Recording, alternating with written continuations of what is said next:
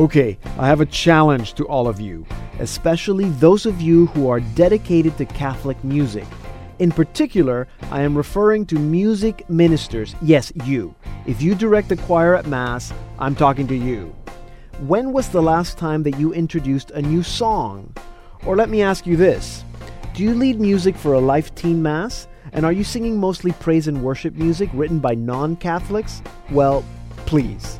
There is no excuse anymore. You can't say that there isn't any good music by Catholics anymore. All you have to do is tune in to Salt and Light Radio. We now have 4 playlists. Salt and Light Radio 1 for contemporary music, Salt and Light Radio 2 for easy listening and classics, Salt and Light Radio 3 for Latin and world music, and Salt and Light Radio 4 for children's music. If you're looking for new music for Holy Week, for example, how about Sarah Kroger's Run to the Cross, or Curtis Stevens' Take Up Our Cross, or Father Rob Gallia's Foot of the Cross, or Susan Hukong Taylor and Anna DaCosta's Song of the Cross. That's 4 new refreshing options just for Good Friday if you're tired of singing Lift High the Cross. And there are so many great options now. You just have to find them. And you don't have to go far. Just go to Salt and Light Radio and tune in.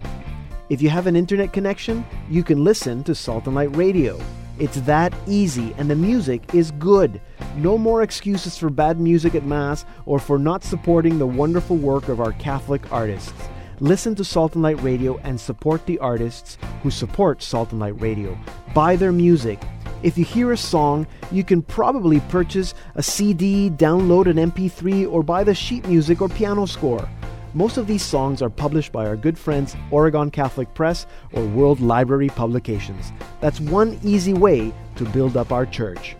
I'm Deacon Pedro, and this is the Salt and Light Hour.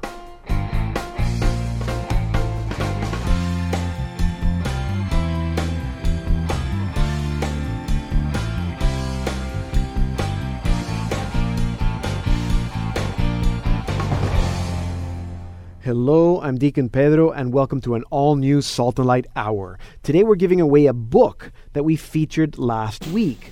And our winner is Janice Glover. Janice Glover, you've won a copy of Father Thomas Rosica's John Paul II, A Saint for Canada, published by Novalis. Congratulations. If you haven't yet done so, please send us an email to radio@saltandlighttv.org so you can claim your prize.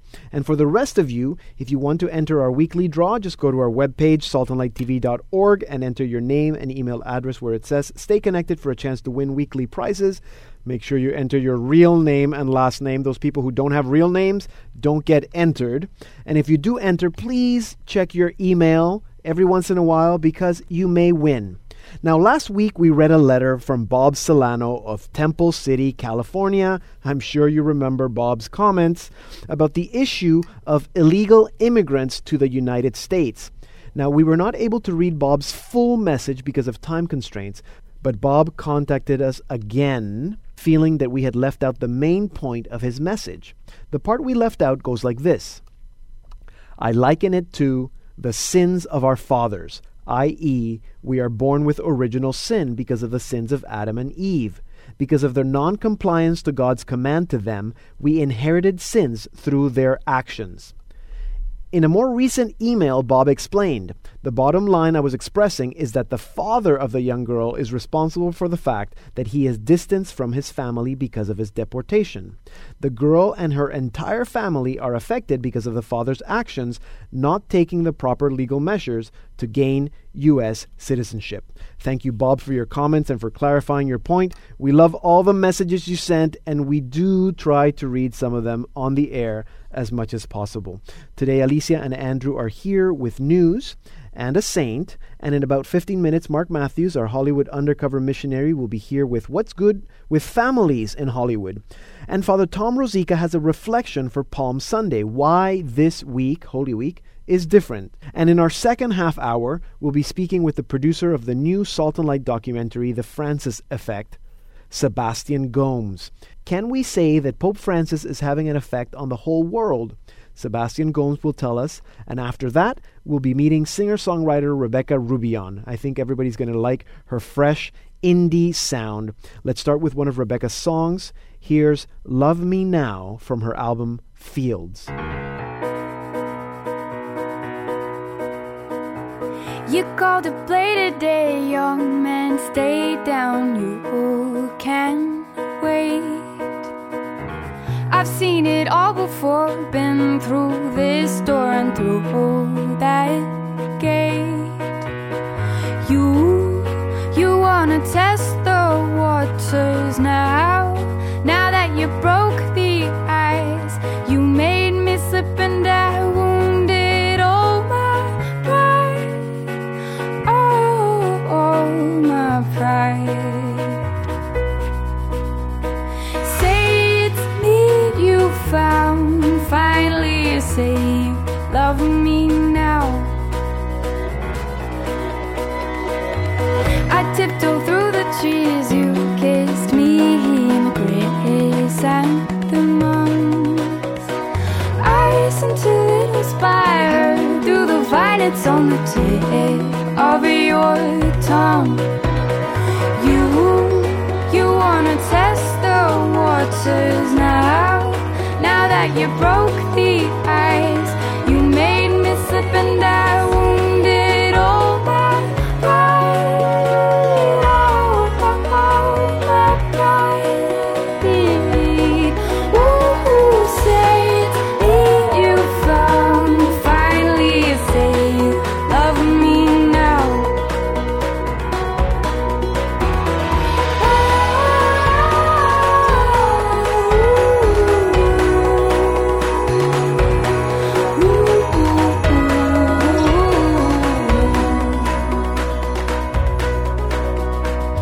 Rise into little spire through the violets on the tip of your tongue. That was Rebecca Rubion with Love Me Now from her album Fields. And we're going to be speaking with Rebecca in our second half hour. But now, here is Alicia with our news. And today the news is all in the Ambrosio head. So let's see how this goes. It's been one of those days. So, first up, a story we've been following for some time, Pedro. Venezuela.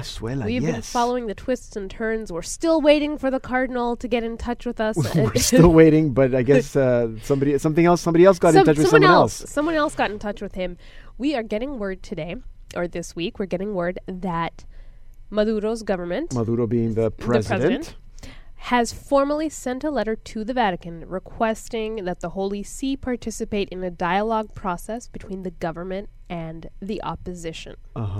So this is moving forward. That's interesting. And that dialogue process was also seems to have been agreed to by the opposition as well. Interesting.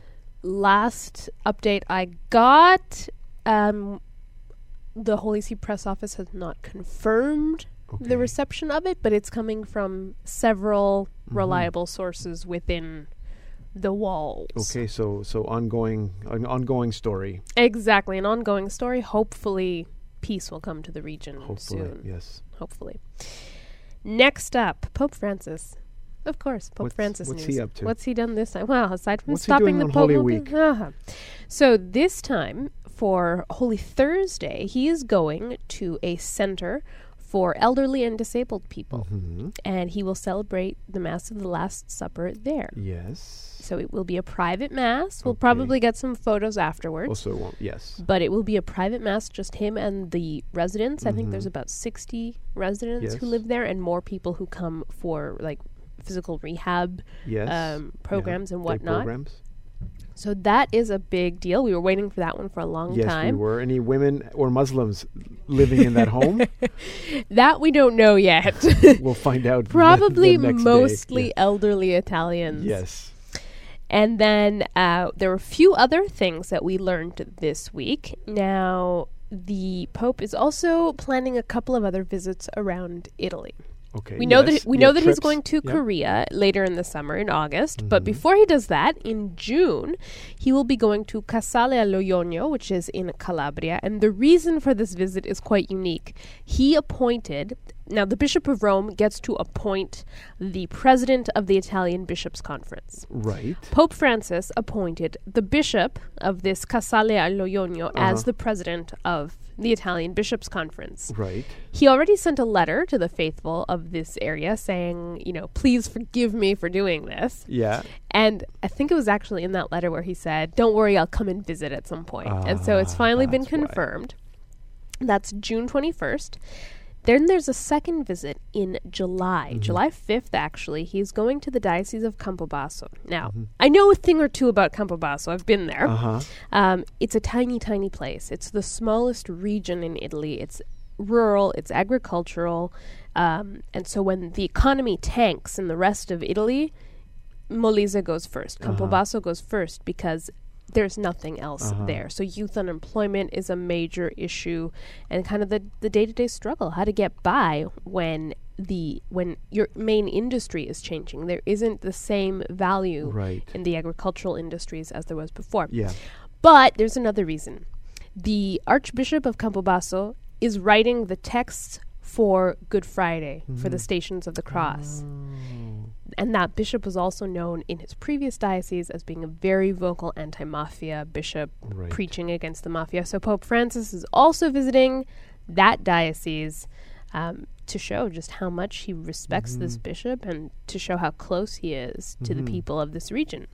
And then during the general audience, Pope... On Wednesday. Yes, on Wednesday. Last Wednesday, yes. This last Wednesday, the Pope was presented with a cross made out of wood. Very odd-looking wood.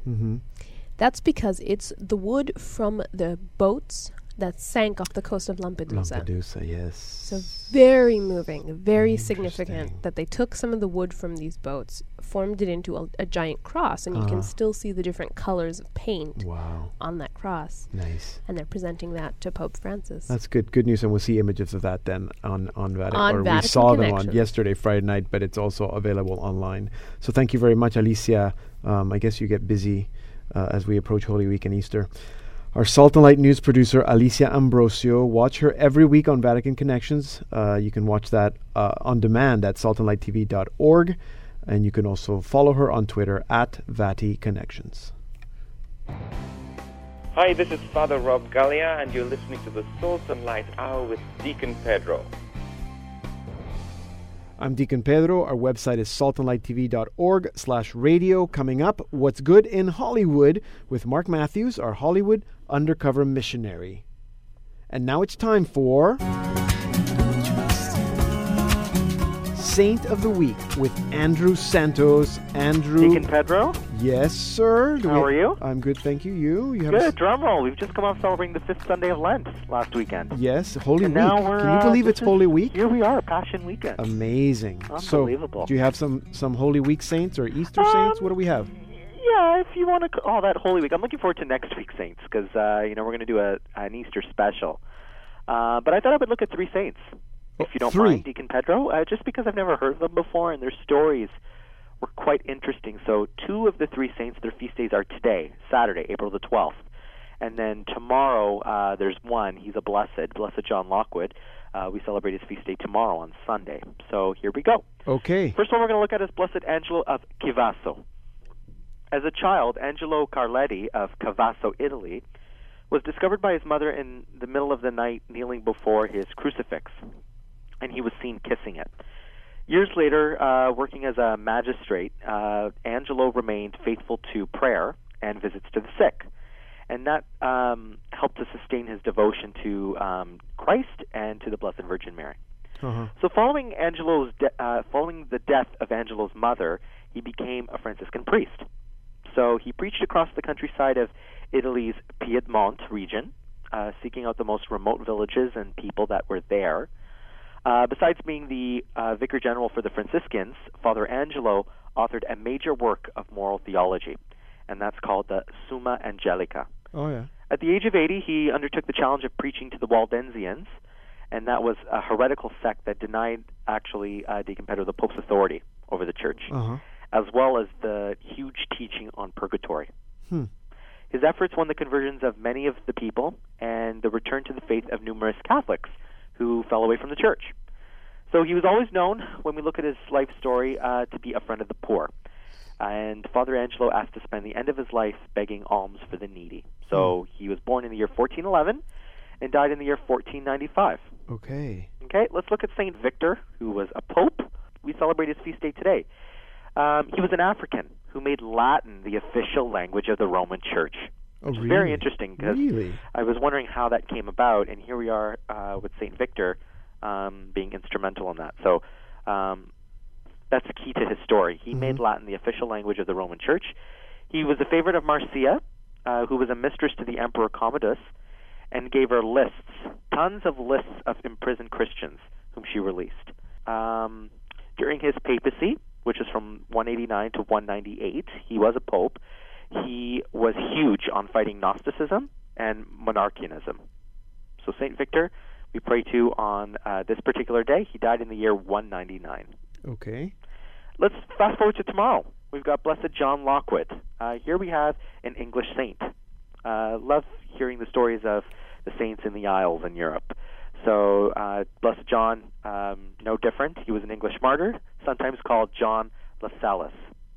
He was born in Sowerby, Yorkshire, and he traveled to Rome to study for the priesthood as a mature man. We know that he was ordained in the year 1597, and he returned to England the following year. And with that, he was arrested and banished in the year 1610, but returned to work until his arrest in 1642. So at the age of 81, at the ripe age of 81, he was hanged, he was drawn, and he was quartered at York with Blessed John Catherick. Really? Blessed John Catherick I've heard of before. And John was beatified in the church in the year 1929. And as I said, he died up until his arrest in 1642. And his feast day we remember today, April the 13th, on Palm Sunday. So these saints we look to as we start off our Holy Week. We've got Blessed Angelo of Chivasso from Italy. We've got St. Victor the First. We finish off with Blessed John Lockwood. Okay, very good. Thank you. 3 saints there to head us off into Holy Week. Thank you, Andrew. Our saint expert, Andrew Santos, is a youth director at St. Justin Martyr Parish in Markham, Ontario. Hi, or a very sincere g'day to you. I'm Monica Brown from Australia, and you are listening to the Salt and Light Hour with Deacon Pedro. You can like Salt and Light Radio at facebook.com/slradio1. Also visit us at saltandlighttv.org/radio and stay connected for a chance to win weekly prizes. And now it's time for What's Good in Hollywood with our Hollywood undercover missionary, Mark Matthews.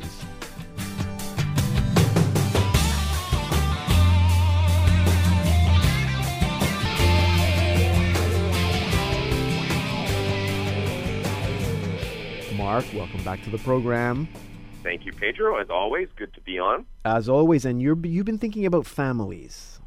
Yeah, family is something I think about a lot.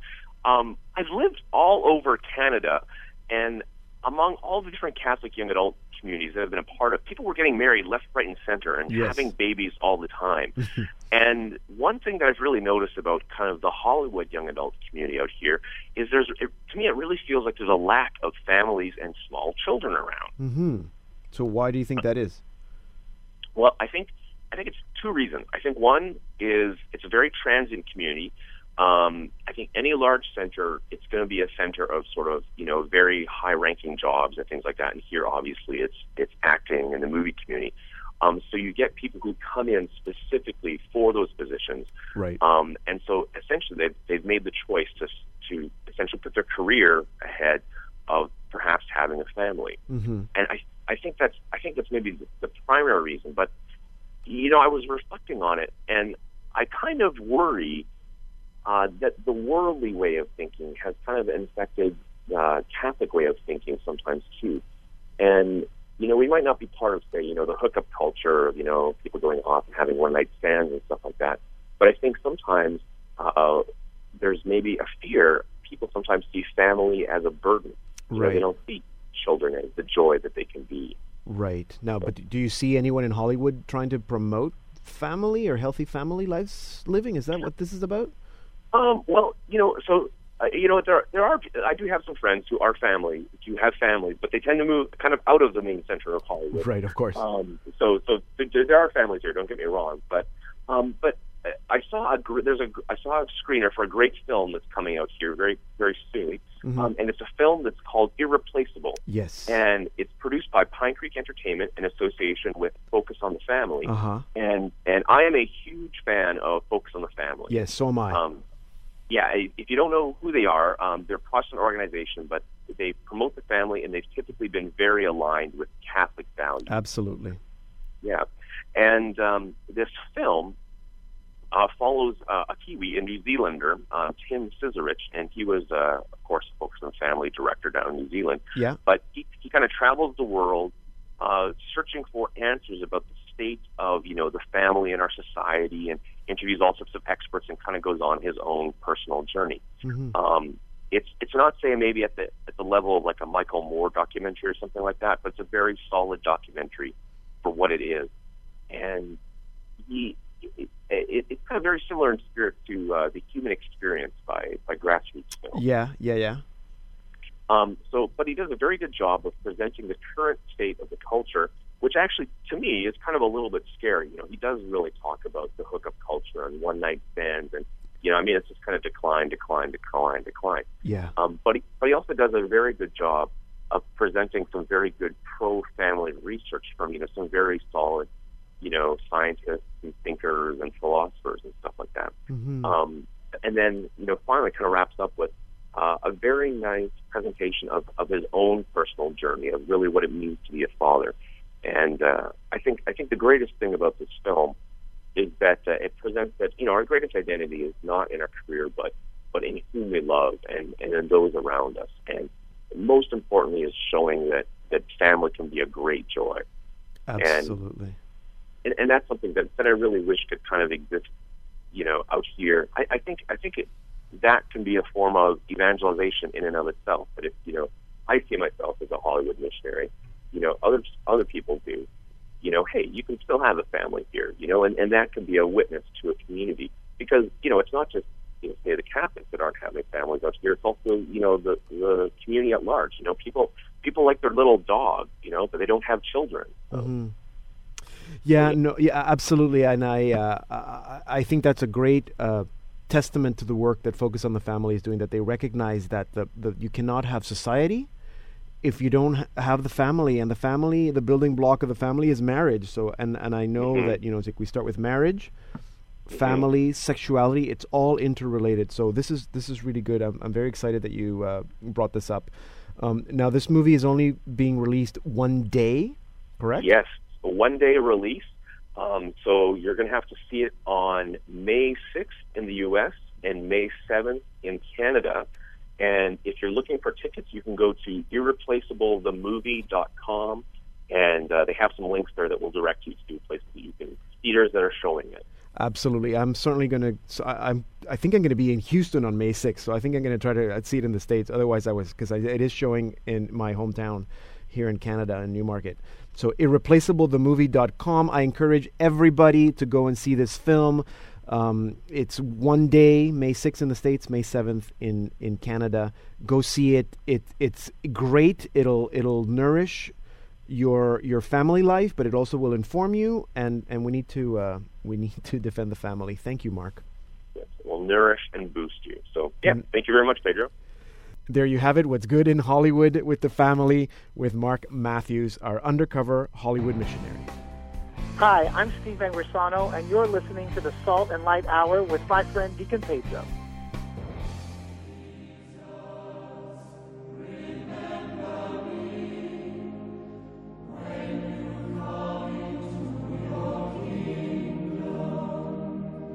Holy Week is so different from any other week in the Christian year. The 3 days of Triduum are between the 40 days of Lent and the 50 days of Easter. The great 3 days conclude on Easter Sunday afternoon. The passion, suffering, death, and resurrection of the Lord are the very themes that unite us as a Christian people and as a church this week. On Palm Sunday, as we listen attentively to Matthew's Passion this year, we cannot help but pick up on the striking contrasts of the story. The evangelist presents us with Jesus' triumphal entry into the city of destiny for that final, fateful week of his life. we accompany Jesus up to Jerusalem amidst the crowds crying out, "Hosanna! Blessed is he who comes in the name of the Lord." The day is filled with exceeding praise and jubilation, but looming on the horizon is a wave of hatred, destruction, and death.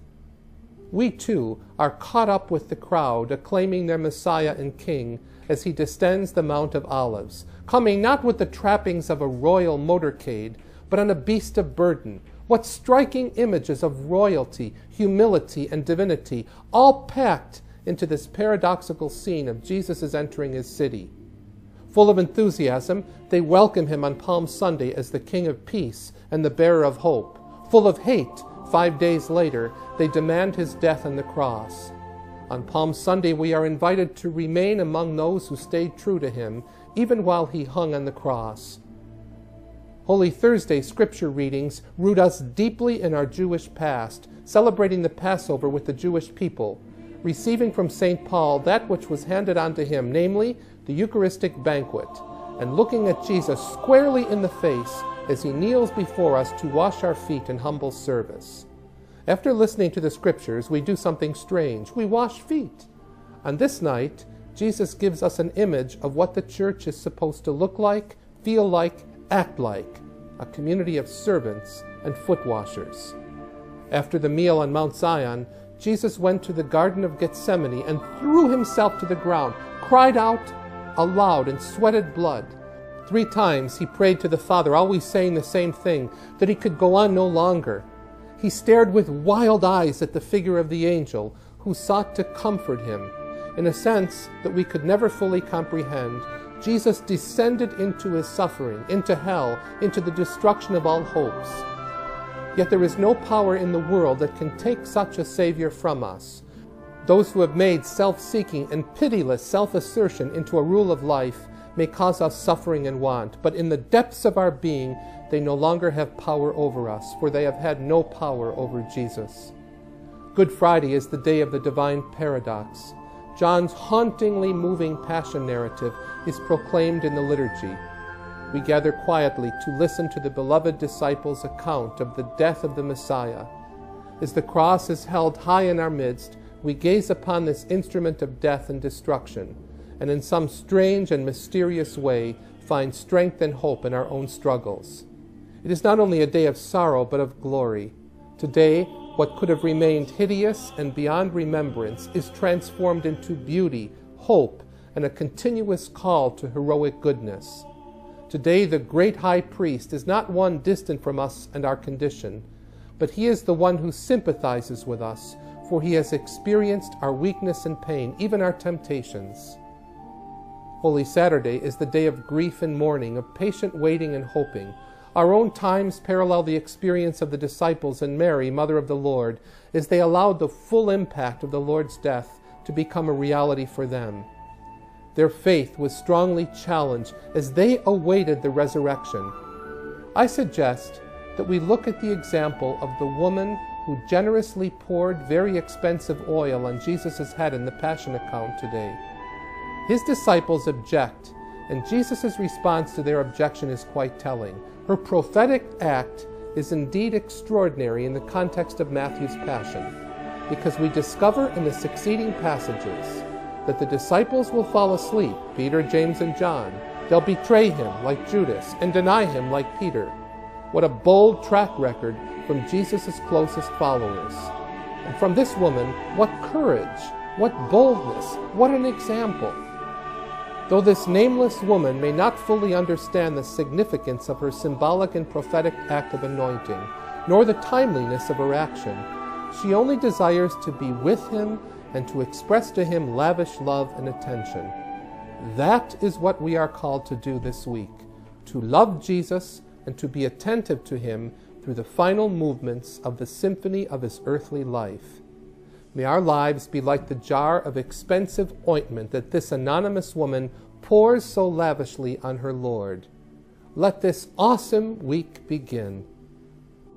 Father Thomas Rosica is a Basilian priest. He is the CEO of Salt and Light Catholic Media Foundation and the executive producer of this program.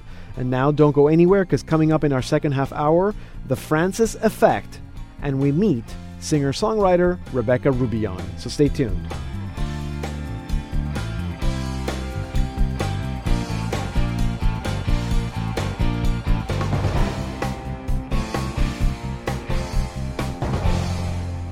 Hello and welcome to the Salt and Light Hour Part 2. I'm Deacon Pedro.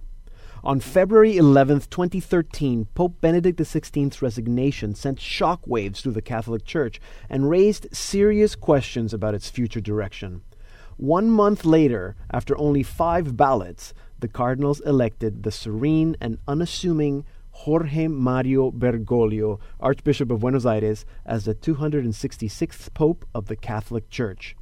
He would be called Francis. Today, a year later, can we say that this man is changing the church?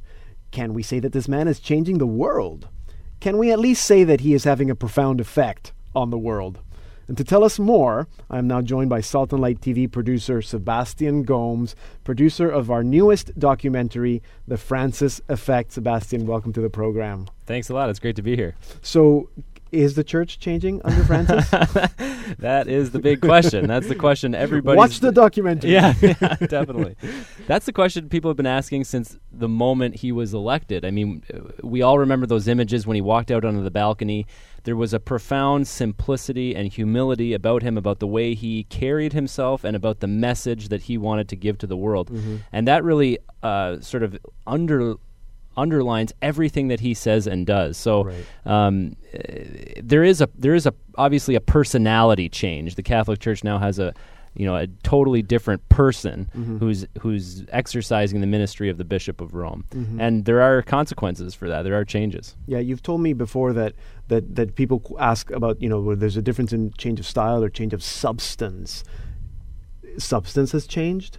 No? Very good question. So a lot of people will say, this is a change of style. It's not a change in substance. And they equate substance with the official doctrines or the official teachings of the Catholic Church, which Francis has changed none of. All of those are exactly the same. He upholds them. He said many times, I'm a loyal son of the Catholic Church. I believe all these things. I promote all these things.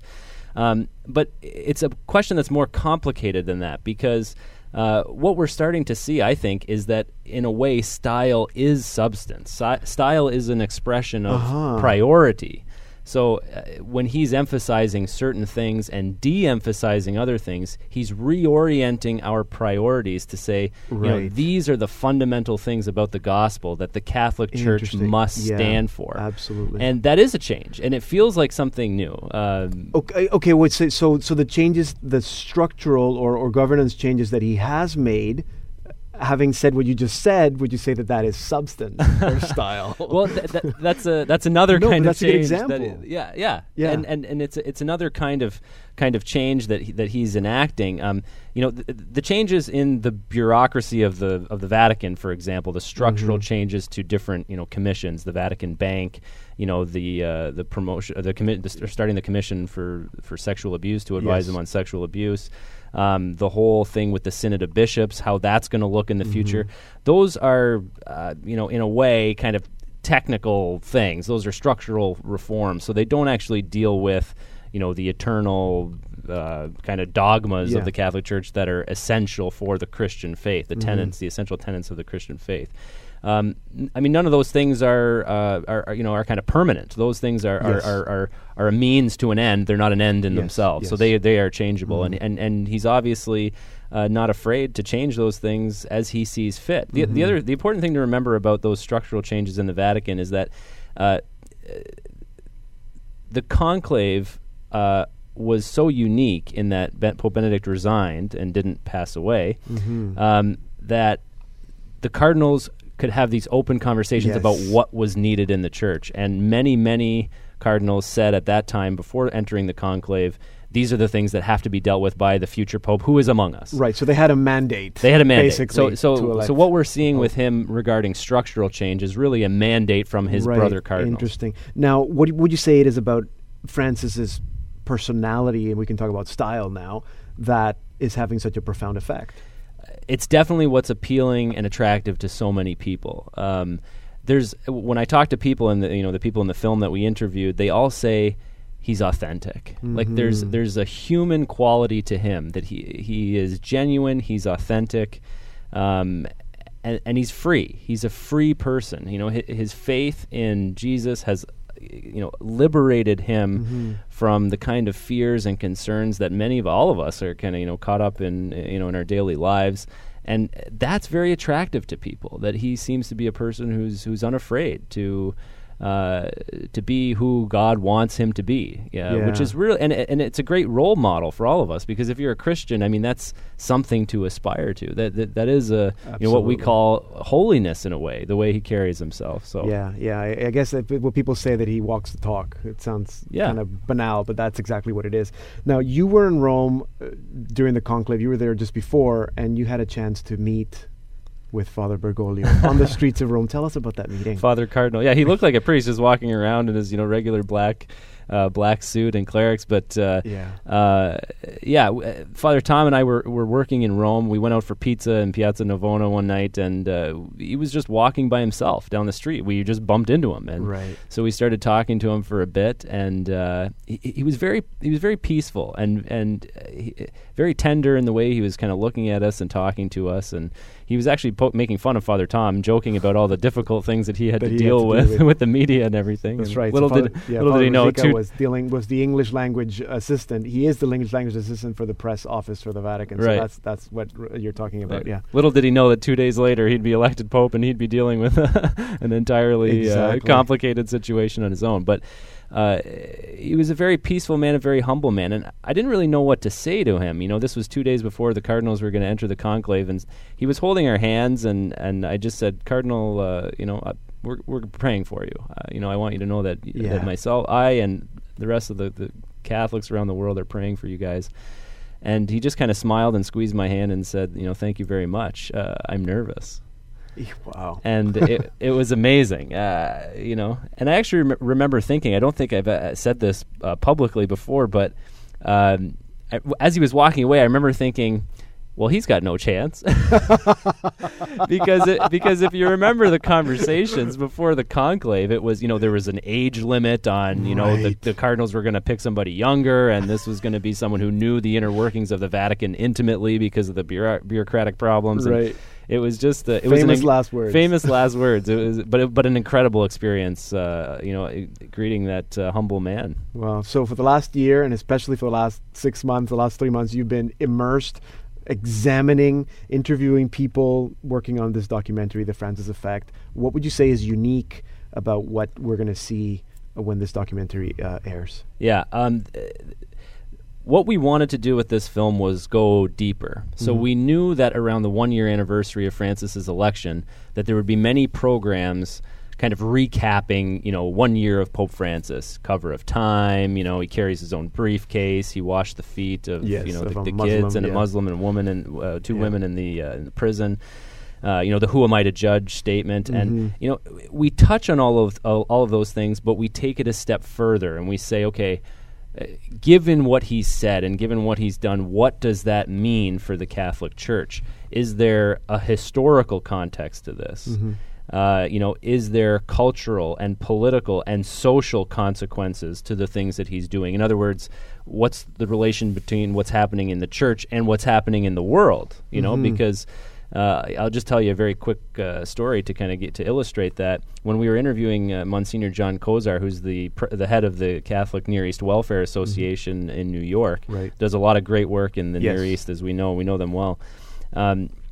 He told me that he ran into a bishop from Syria a few months ago, and he said, listen, the Christians and the Muslims in my country are begging me to tell Pope Francis to get involved in the conflict somehow, in the conflicts that are plaguing this part of the world, because he's the only person in the world with the moral authority to help kind of bring people together and promote dialogue and inspire people to actually sit down and talk to each other. And that's a very powerful thing, So this is what we realized was, in this section of the film, that this is not only a pope for the Catholic Church, it's also a pope for the whole world. Yeah. Now, so he's in the film. Any other people that we should be looking for that are in the film? Great question. One of the big things that we deal with in the film is the relation between the Vatican and the media, because it hasn't always been a great relationship, as we know, over the last few decades. But Pope Francis has really changed the narrative. And so we wanted to speak to the people who have covered the Catholic Church for many years and covered, the election of Francis and in his first pontificate. So we went to CBS. We talked to Scott Pelley, who's the head of the CBS, does the CBS Evening News. Yeah. We went to ABC and spoke to Diane Sawyer, who does the ABC Evening News. We went to CNN and talked to Anderson Cooper, who does, AC 360 is his show. We talked to Alison Smith, who's a great journalist for CBC Canada, here in Canada. And all these people just were dying to talk about Francis. Like, he is a news maker. And I would just tell people, you'd be surprised how deep the Francis effect is really going in people's lives, and these are not nobodies. These are kind of, these are celebrities.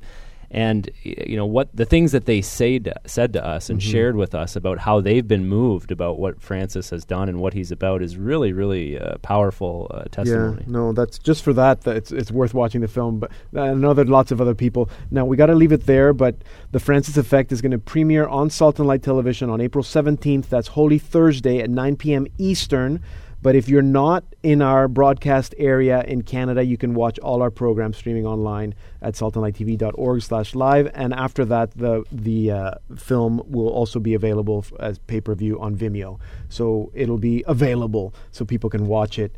Sebastian, thank you for sharing a little bit of what you're doing with us today and for doing the work that you're doing. It's good sharing a cubicle, kind of, with you. Thanks a lot, Deacon Pedro. I love being here with you. Sebastian Gomes is the producer at Salt and Light Catholic Media Foundation. His latest documentary, The Francis Effect, as I said, is premiering on April 17th, Holy Thursday. For more information, you can go to saltandlighttv.org/The Francis Effect. Here now is our featured artist of the week, Rebecca Rubillon, with Martyr Heart from her album Forests.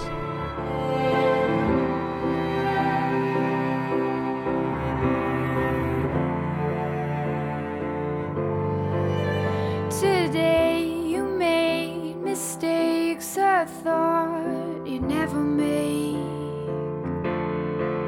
and I thought that it was more than I could ever take,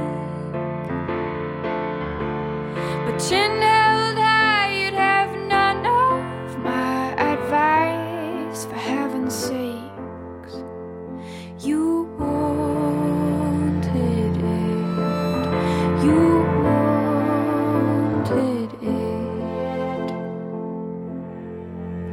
just like two pinewood trees. I grew up next to you. From sidelines watched your martyr heart bleed tried and true, but head first in the dark you let them walk all over you, and you wanted it, you wanted it that way.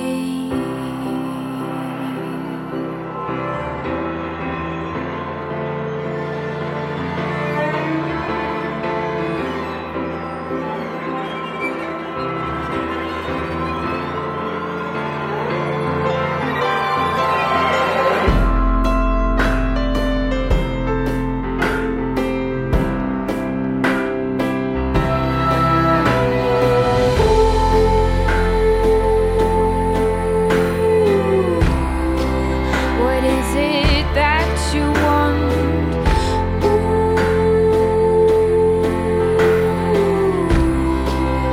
And are you comfortable?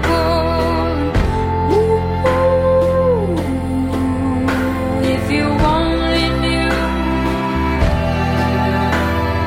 how much I care for you, and to what ends I would go.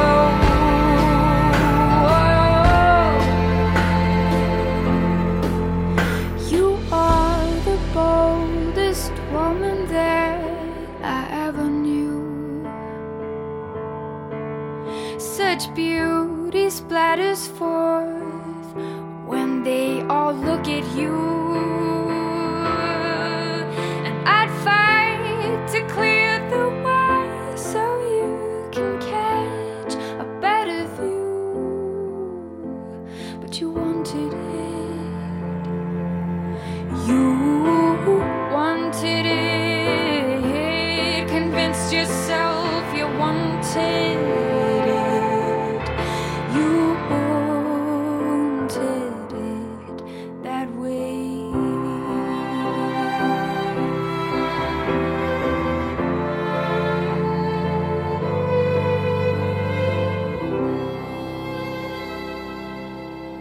That was Rebecca Rubion with Martyr Heart from her album Forests.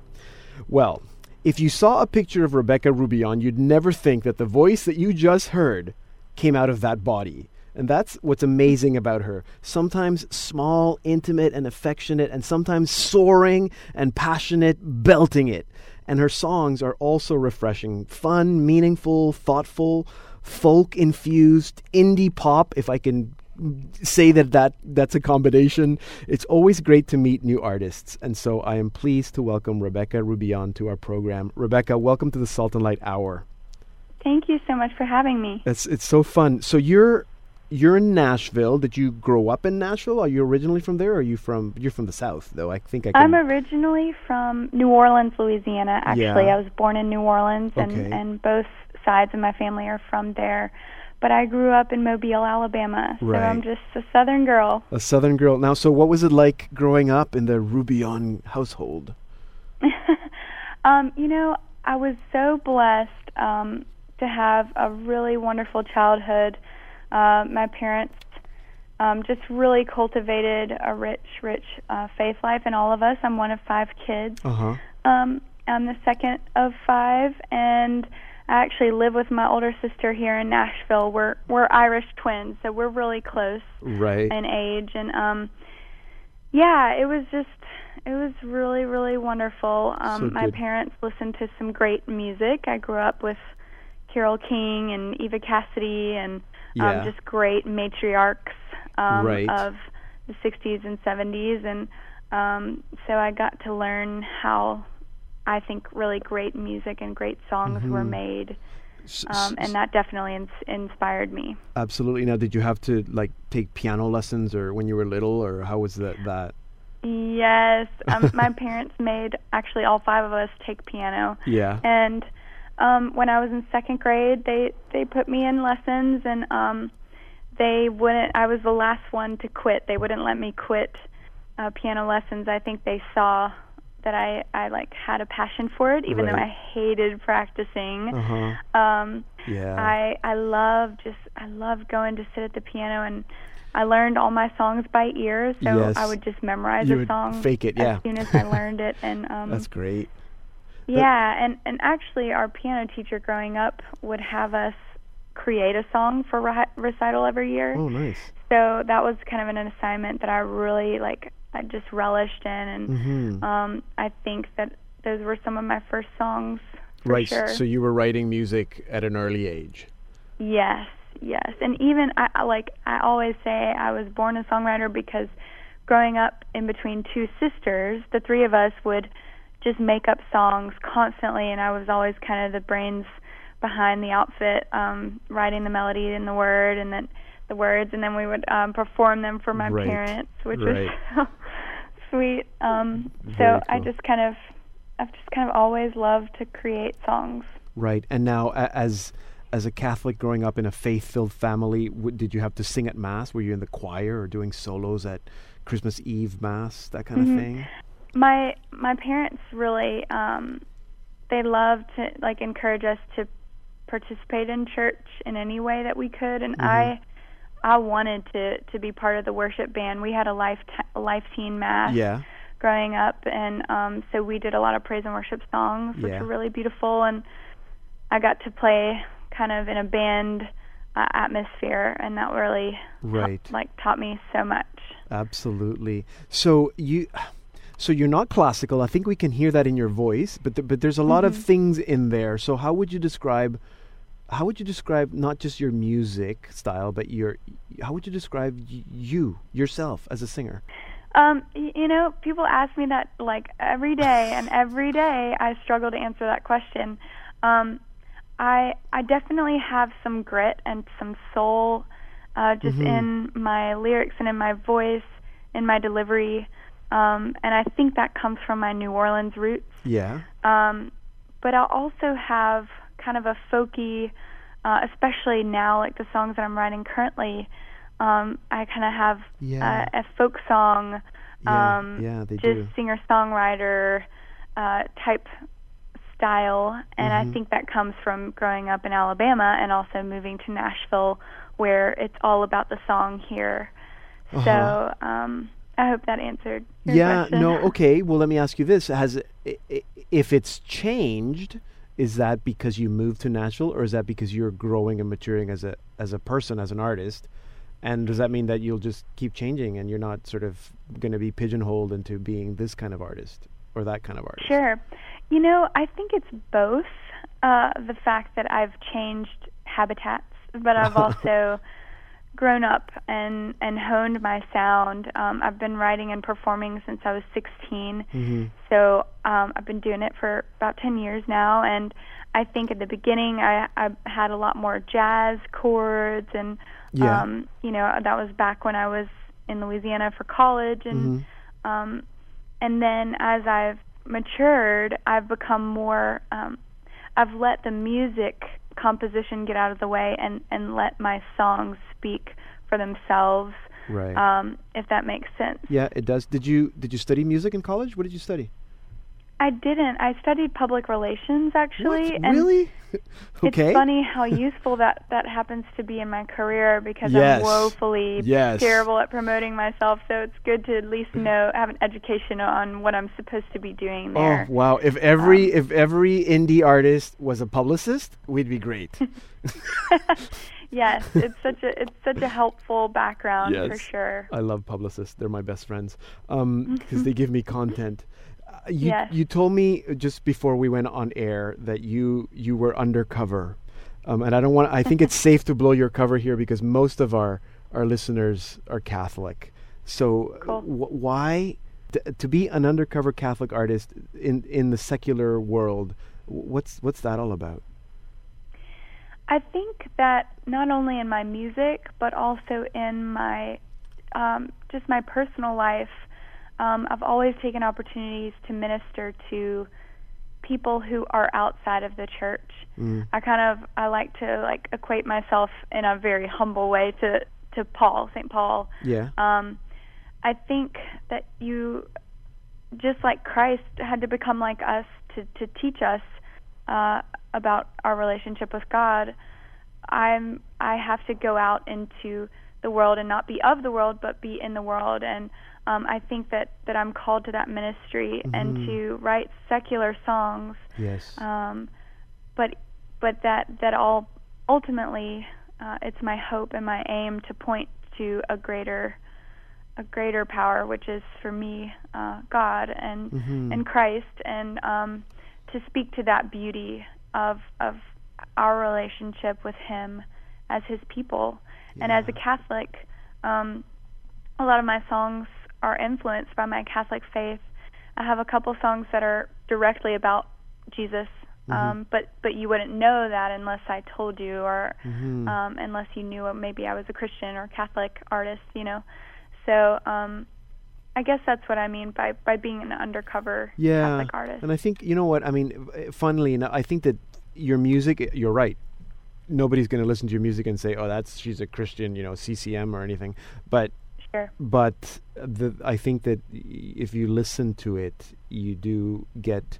It's that music that lifts you up, and it's pointing to something greater. I think it's there. Do you have situations where you're hanging out with artists who are not of faith, or who are Christian but not Catholic, and then find out what happens when they find out that you are Catholic?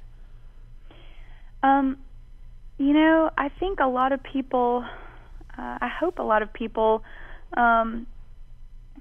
really respect my beliefs, even if they're not faith, if they don't have any particular belief whatsoever. After listening to my music, knowing my art first, I think, and I think as Christians we kind of have to be known for who we are first. Yeah. And I love that St. Francis talked about, preach the gospel if necessary, use words. And Yes. I think, like, I kind of equate that in to my art. Just I want people to know my music first, and then as they get to know me as a person, I think that they'll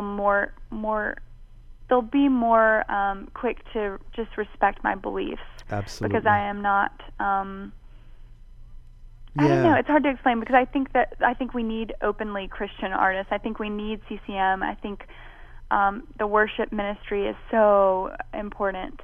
We need to minister within, but I just feel a strong calling to minister to people who Absolutely. CCM who has are searching, a place, but there's also a place for people that are doing, and you're not the only one. There are a lot. I speak to a lot of artists, and there's a lot of them who are out there. In fact, we have a segment here called the Hollywood Undercover Missionary, and it's a guy who works for I won't say what company, but an animated motion picture company in Hollywood. And that's amazing. And he's the undercover missionary, so in Hollywood. And like him, there are lots. We have to leave it there, but I did want to let people know that, and this will not be undercover because it's Catholic Fest in Wisconsin, the July 4th weekend. So that's coming up. So if anybody is going to Catholic Fest in Wisconsin, the July 4th weekend, the Friday night, July 4th, Rebecca's going to be singing, featured. Actually, she'll be having a concert there, correct? Yes, I'm so excited. That'll be a lot of fun. Very cool. And the other thing I wanted to say before I let you go is that you're very kind in doing an album giveaway. So one of our listeners will get an album, and this is a limited edition album called The Old, The Young, and it's got songs from several of your other albums as well as 2 singles. So I think that's a very special treat. So somebody next week will announce the winner of that. So thank you, Rebecca, for that beautiful gift. Yes, of course. Thank you so much for having me. You're very welcome. Hopefully our paths will cross one day. Yes. As I mentioned, Rebecca is going to be at Catholic Fest in Wisconsin on July 4th. You can learn more about Rebecca at her website, RebeccaRubion.com. That's ROUBION, but we're going to put that link on our site just so that you can find it easily. Here now is Rebecca with her new single, This Is What Love Looks Like. It's the flash of a shooting star, sunbeams through the rain. It's the beat, beat, beat of your heart. It's the smile that starts your day. And it makes you say, la la la, la la la, la la la. This is what love looks like. La la la, la la la, la la la. This is what love looks like.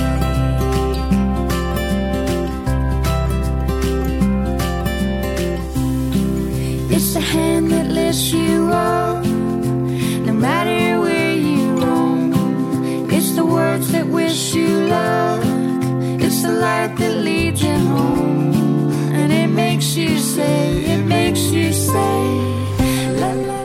We're listening to Rebecca Rubion with her single, This Is What Love Looks Like. And that will bring us to the end of the program this week. Remember that if you missed part of this program, you can stream or podcast all of our Salt and Light Hour programs at saltandlighttv.org/radio. And that's also where we post links to our artists or guests. And that's also where you can stay connected to win weekly prizes from our featured artists and guests. Remember to like us on Facebook, facebook.com/slradio1. Send us your comments on what you've heard on this program.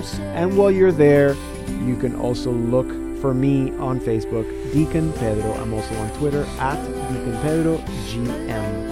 Thank you for listening. Have a holy and blessed Holy Week. I'm Deacon Pedro, and this has been the Salt and Light Hour. This is what love looks like. La la la.